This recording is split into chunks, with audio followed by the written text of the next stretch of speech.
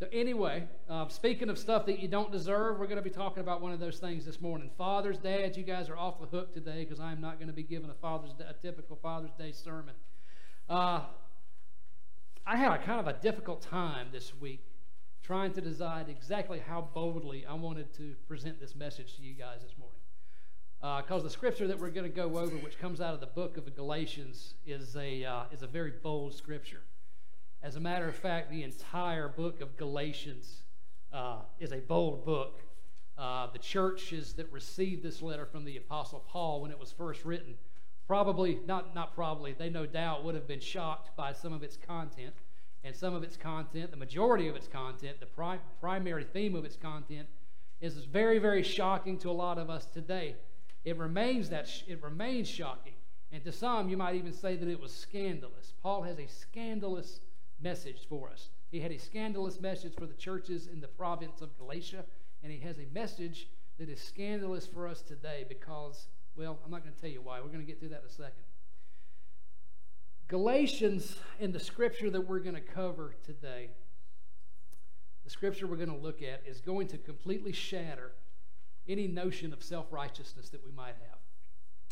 It is going to completely shatter anything that we have, any notions that we have regarding our supposed Christian superiority. What we're going to read, what we're going to cover, prevents us from comparing ourselves with other people as if somehow we are or somehow we can be better than somebody else in the eyes of God. And it completely obliterates our false, our vain, and our judgmental ideas about who is in and who is out in the family of God. Does that sound interesting to you guys so far? On top of that, these scriptures in no uncertain terms also give us the hopeful assurance of our salvation. It's amazing how many people I run into that say, Pastor, am I saved? Am I saved? The Bible tells us how we can have that assurance. Christ tells us how we can have that assurance. Paul tells us how we can have that assurance because the gospel really is very, very simple. So the ones we're going to look at come out of Galatians 3 and verses 23 through 28. Y'all can read that on the screen, or y'all can read it from your pew Bible or whatever. But start in verse 23, chapter 3 of Galatians. Paul writes these words. He says, "Before the coming of this faith, we were held in custody under the law, locked up until the faith that was to come would be revealed. So the law was our guardian until Christ came, that we might be justified by faith." Remember those three words, that we might be justified by faith. Now that this faith has come, we are no longer under a guardian. In Christ Jesus, you are all children of God by faith. There's that word again, by faith. For all of you who are baptized into Christ have clothed yourselves with Christ. There is neither Jew nor Gentile, neither slave nor free. There is neither male or female, for you are all one in Christ Jesus. That's the word of God for the people of God. Y'all can leave the scriptures up there, Casey. I'm probably going to go back to them a little bit. We talked a little bit about Galatians on a couple Sunday morning worship services that I remember, and as a matter of fact, our Wednesday night Bible study group went through the entire book of Galatians not too awful long ago. So y'all may remember some of this stuff, and you may not. But for some of those who may have forgotten some of this stuff about the basics of Galatians, and for some of you folks who may not know the basics of Galatians, I want to give you kind of a quick rundown about what's going on and what the whole idea, the whole theme is of this book, this letter that Paul writes to these churches.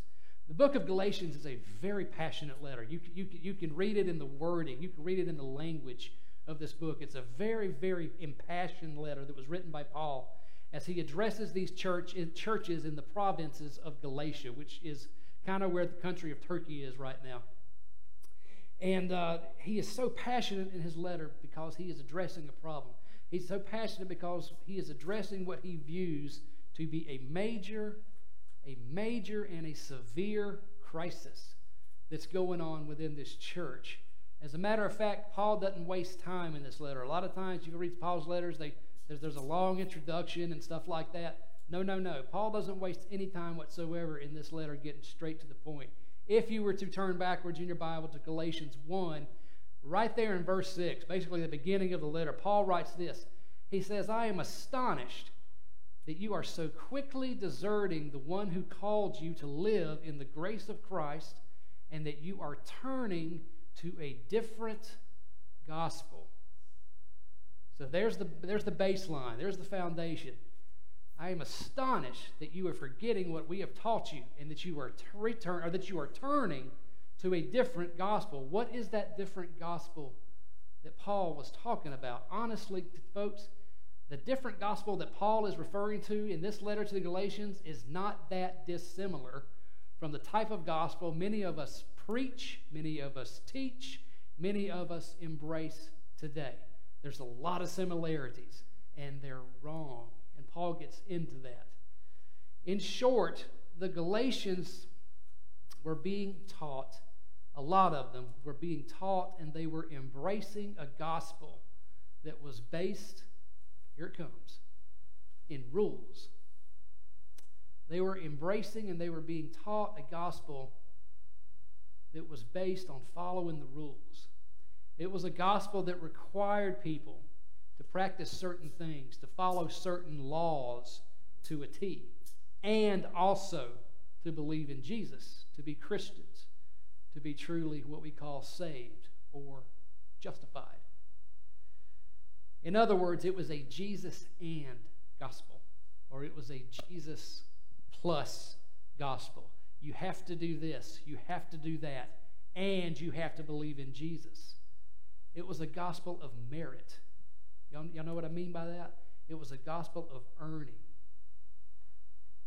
A gospel of doing something or doing a lot of things in order to be reconciled, in order to be in what you have heard me often refer to as a right relationship with God. Your actions and your ability to follow all the rules, your ability, your actions to follow to follow the rule of the law to a T, at least partially determines your salvation and your right standing with God. Does any of this sound familiar to you guys today?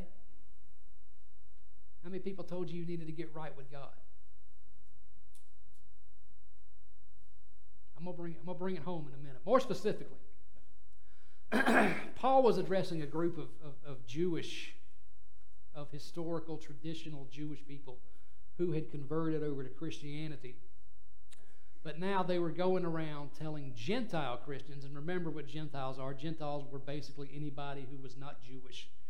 So these traditional Jewish leaders, teachers who had converted to Christianity were going around the churches in Galatia telling the new Gentile Christians that they had to both believe in Jesus and they had to strictly follow the Mosaic law just like they did in order to be saved and in order to be considered to be part of the family of God.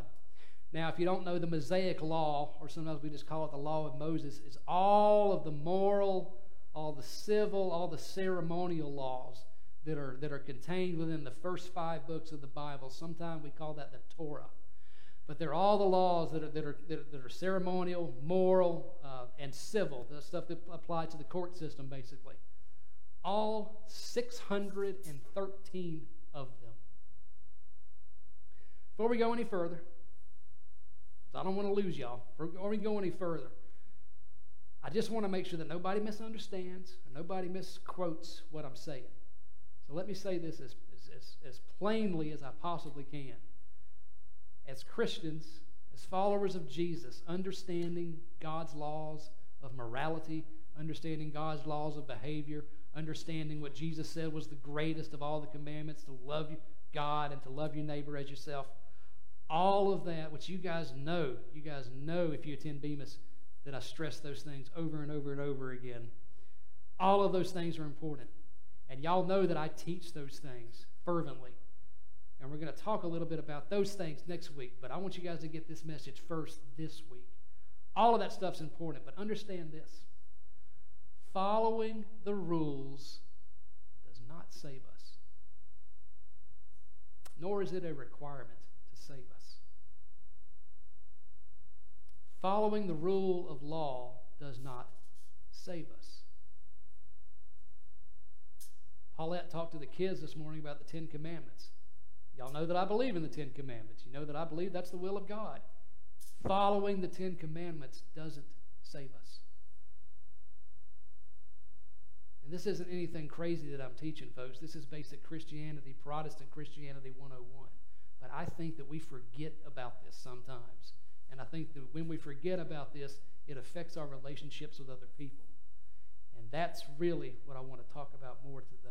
Our salvation, our rightness or our righteousness before God is not contingent on our ability to follow, or our inability for that matter, to follow all the rules. And thank God for it. Because if that were the case, we would, all of us in this room, be in a heap of trouble. Don't take my word for it, though. Don't think this is some crazy gospel that I'm preaching to you guys. This is exactly what Paul was talking about in Galatians.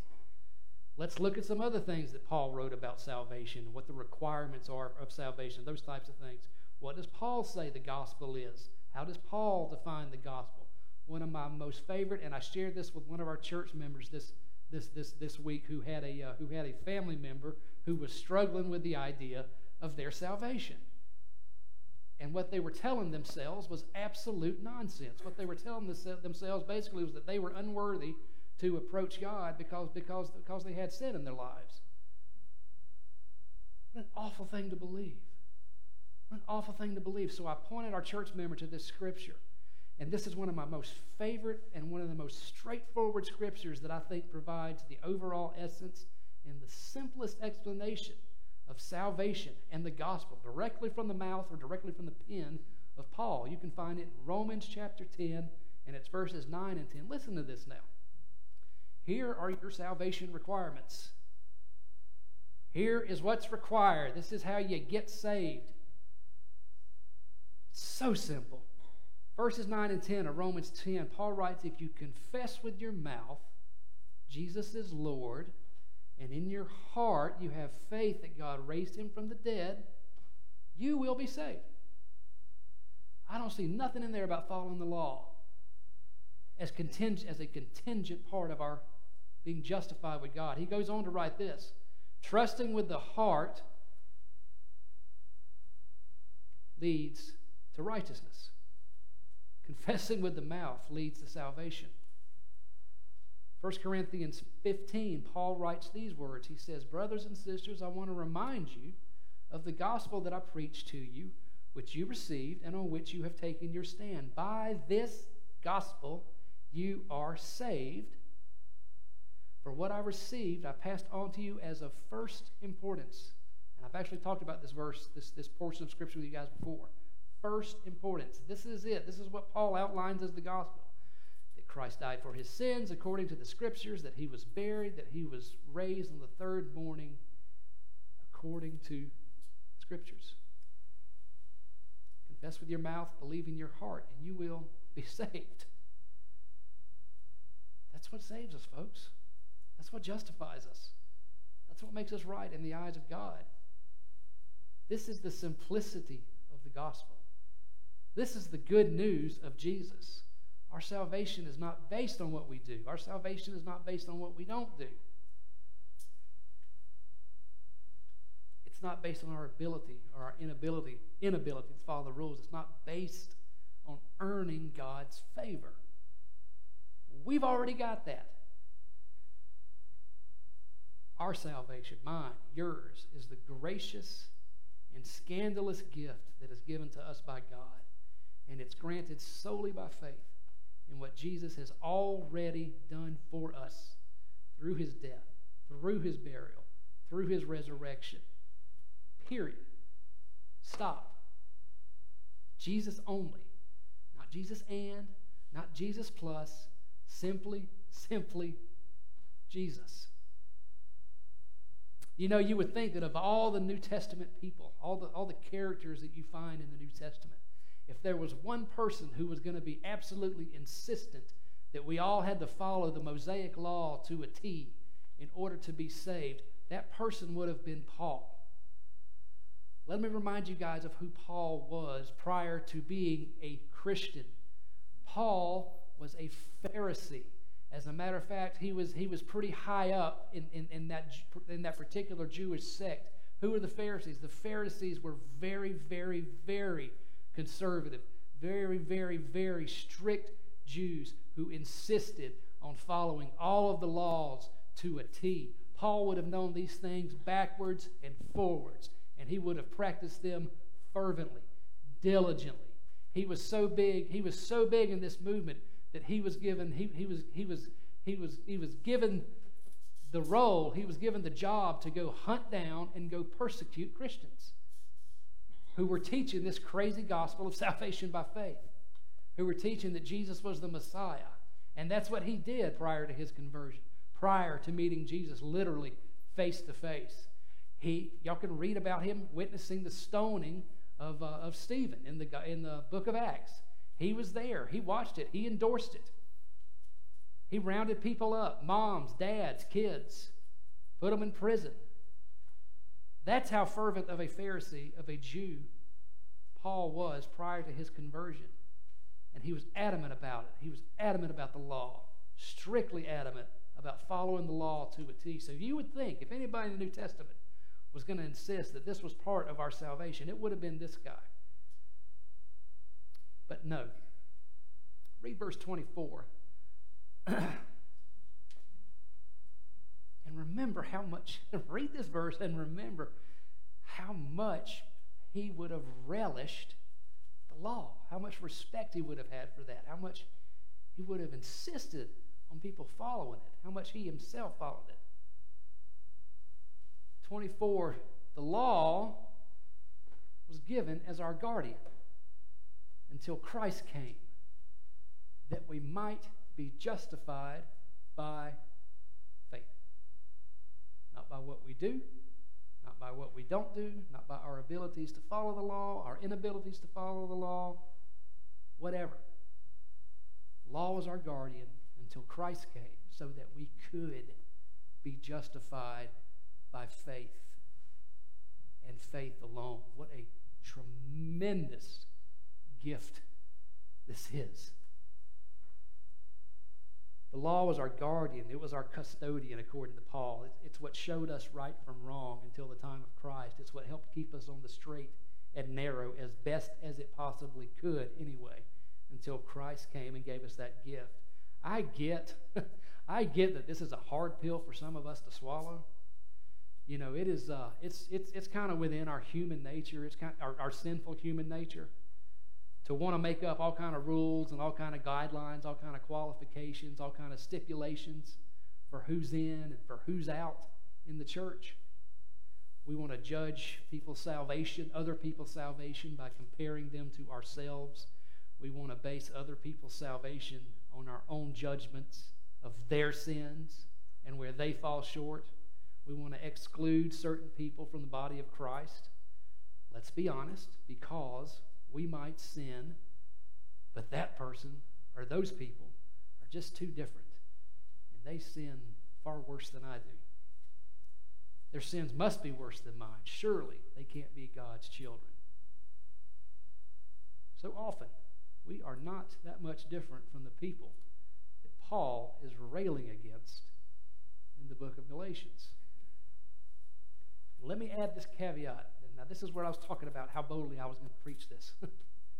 Let me add this little caveat to that statement that I just made about who's in and who's out. If other people's sin makes you mad, if other people's sin makes you angry, if other people's sin provokes in you an attitude of condemnation, please don't think that you're being holy. If other people's sin makes you mad, please don't think you're being holy. What you're being is self-righteous. There is not a single instance in the Gospels that I can think of, and y'all can feel free to correct me if I'm wrong about this, but I cannot think of a single instance in the Gospels, Matthew, Mark, Luke, or John, in which Jesus Christ dealt with somebody stuck in sin with anger and condemnation. Again, y'all check them out. Y'all feel free to come back and tell me if I'm wrong about this. Jesus dealt with people who were stuck in sin with mercy and with grace and with compassion. As a matter of fact, the only people that I can think of in the Gospels, the only situations that I can think of the Gospels where Jesus lashed out at other people was in the direction of religious people, religious teachers who had condemnation in their heart, who followed the law to a T, who displayed all the outward signs of religion, but on the inside were hard and calloused and broken and cruel.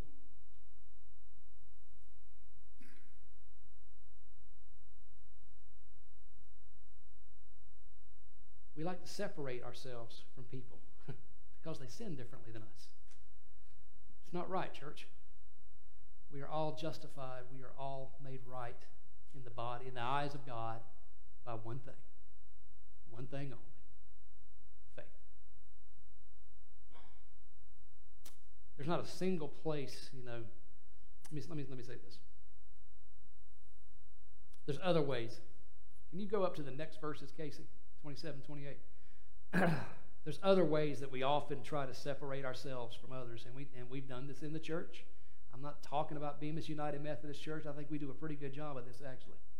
I am talking about the overall church in general over the decades, over the centuries. There's other ways that we separate ourselves from others and have done so in the past, and Paul addresses these same situations in verse 27 and verse 28. Let me read it to you real quick. For all of you who are baptized into Christ have clothed yourselves with Christ. There is neither Jew nor Gentile, neither slave nor free. There is neither male nor female, for you are all one in Christ Jesus. Church, people in Paul's day had the same prejudices and the same tendencies that we do today to want to only associate with other people who were like them. That's what verse 28 is all about. And it absolutely blows the wall off these sinful attitudes and this intentional separation that we do. It's when we intentionally try to separate ourselves from others. There is neither Jew nor Gentile. Guess who didn't get along in Paul's days? Jews and Gentiles. Okay? Now compare this to the stuff that you see today. Why didn't the Jews and the Gentiles get along? Because there were racial implications. There was racism between these two groups. There were ethical implications. There were cultural implications. Certainly there were religious implications. These two groups did not get along. Certainly we can see that in today's time, in 2022. There is neither slave nor free. Can you imagine? Can you possibly imagine putting the wealthy and the poorest of the poor on equal footing? How do we like to separate ourselves today from other people? We like to separate ourselves by social classes very often. We like to separate ourselves. We like to, with our socioeconomic groups, those types of things. Imagine a world, a kingdom, where there is neither slave nor free, where the richest of the rich and the poorest of the poor are on equal footing. Nor is there male or female. Women were treated pretty poorly in Paul's time. Pretty awful, actually. They were considered second-class citizens. I can't really go into vast detail about that, but y'all can probably imagine women were not well treated in Paul's day, even among the religious folks. And they thought that they could back that up with their religious beliefs was the thing. They're treated very poorly. As a matter of fact, I think I told you guys this one time. It was not uncommon for Jewish men when they would go to God in prayer, they would thank God for not making them Gentiles or women. Can y'all imagine? That's how much women were relished. The female gender was relished in that time. There's neither male nor female. It's one of the reasons, by the way, that we believe in having women pastors in the Methodist Church. There's neither male nor female, for you are all one in Christ Jesus. Jesus Christ shatters all of these prejudices, church. There is no place in God's kingdom. There is no place in God's church for any kind of distinctions based on race, based on gender. Here's one for you, based on political affiliation. Any of these things that we so often use to separate ourselves from other people who aren't like us. Church, we are all one in Christ Jesus. It's one of the things I love about Bemis. It's one of the things I love about Bemis. And my last church was the same way, actually. We really stood out, and I think Bemis stands out. It makes me glad that I can look out into our congregation and I see a mixture of cultures. I see a mixture of ethnicities. I see a mixture of races. I see a mixture of socioeconomic classes. All of those things. Not just for the sake of being non-discriminatory, but for the sake of the simplicity that this is what God's kingdom looks like. Y'all have been to churches where everybody pretty much looks like everybody else, haven't you? Y'all have seen those cultures, those situations. That's not the church. If I walk into a church and everybody's the same race and the same socioeconomic class, I've got to ask myself, something is amiss here. I like that about Bemis. And I'm not saying that necessarily to brag on us. I just think it's a reflection of what God has graced us with. The grace of God unifies us. The mercy and the love that we receive from Christ through no effort of our own places us all on equal footing. No one is greater. No one is less. We have nothing to brag about, folks. We have nothing to boast about except what Paul says he boasts about, and that is the cross of Jesus Christ. Good news, the gospel. Kevin, y'all can come on up. Our faith in Christ's work through his death and resurrection is what makes us right with God. Faith. Going back to the beginning. Faith frees us from the power of sin and death, and faith frees us from the constraints of the law. Galatians, the whole book of Galatians, is all about the idea of freedom. A lot of times I'll preach this on, this just happens to be a coincidence, but oftentimes I'll preach on Galatians around July 4th. So this just happened to come out this way. But Galatians is all about freedom. It's all about the freedom that we have because of Christ. Now, for those of you who are concerned, the question becomes, what do we do with this freedom? If I don't have to follow the law because I'm saved through faith, what does that mean? If I'm free through God's grace, if I'm saved, if I'm reconciled, if I'm in God's good graces now because of my faith, what about the law? Fortunately, Paul talks about that as well at the end of Galatians. And that's what we're going to talk about last week. But I want you to, this has come up. This has come up in conversations so very often lately that I've had with people. And it's generally one of two things. It's and I hope I've made sense this morning, but it generally happens in one of two groups, or maybe sometimes both. It comes in the form of people who would exclude other people from the body of Christ, people who would basically compare themselves, and not see us all as equal, basically, in the body of Christ. Not as worthy because this person does this person does that. Folks, if our salvation, if our worthiness were based on what we did and what we didn't do, again, we'd be in a lot of trouble. We'd be in a lot of trouble. Think about that when you're dealing with your brothers and sisters. Think about that when you're dealing with your brothers and sisters. Just because they sin differently than us, because they sin differently than me, doesn't mean they're any less value. We're all in the same boat on this. The second reason this thing comes up in conversations again is people don't feel like they're worthy. And I've heard that from people who have been a part of churches for years. I'm just not worthy. I'm not worthy of God's love. You are. You are. You've already got it.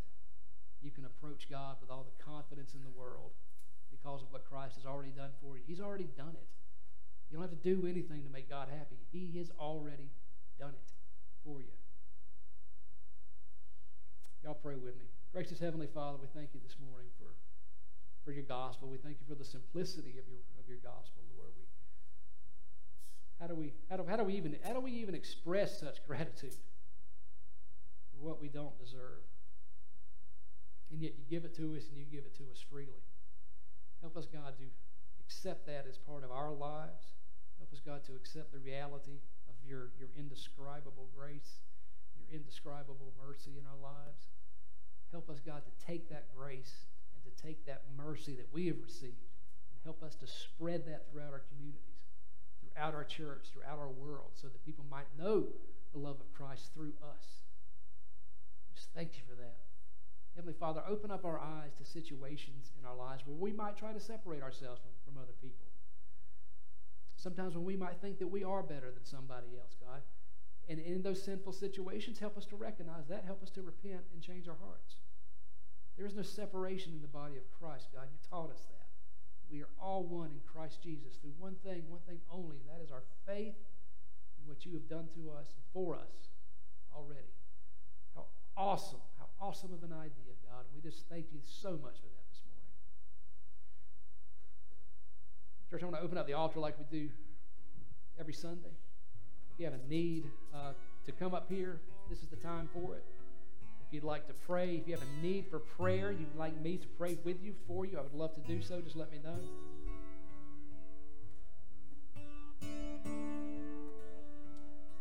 If anything that's been said this morning has touched you in some way, and you just like to respond for whatever reason, I'd invite you to do that as well.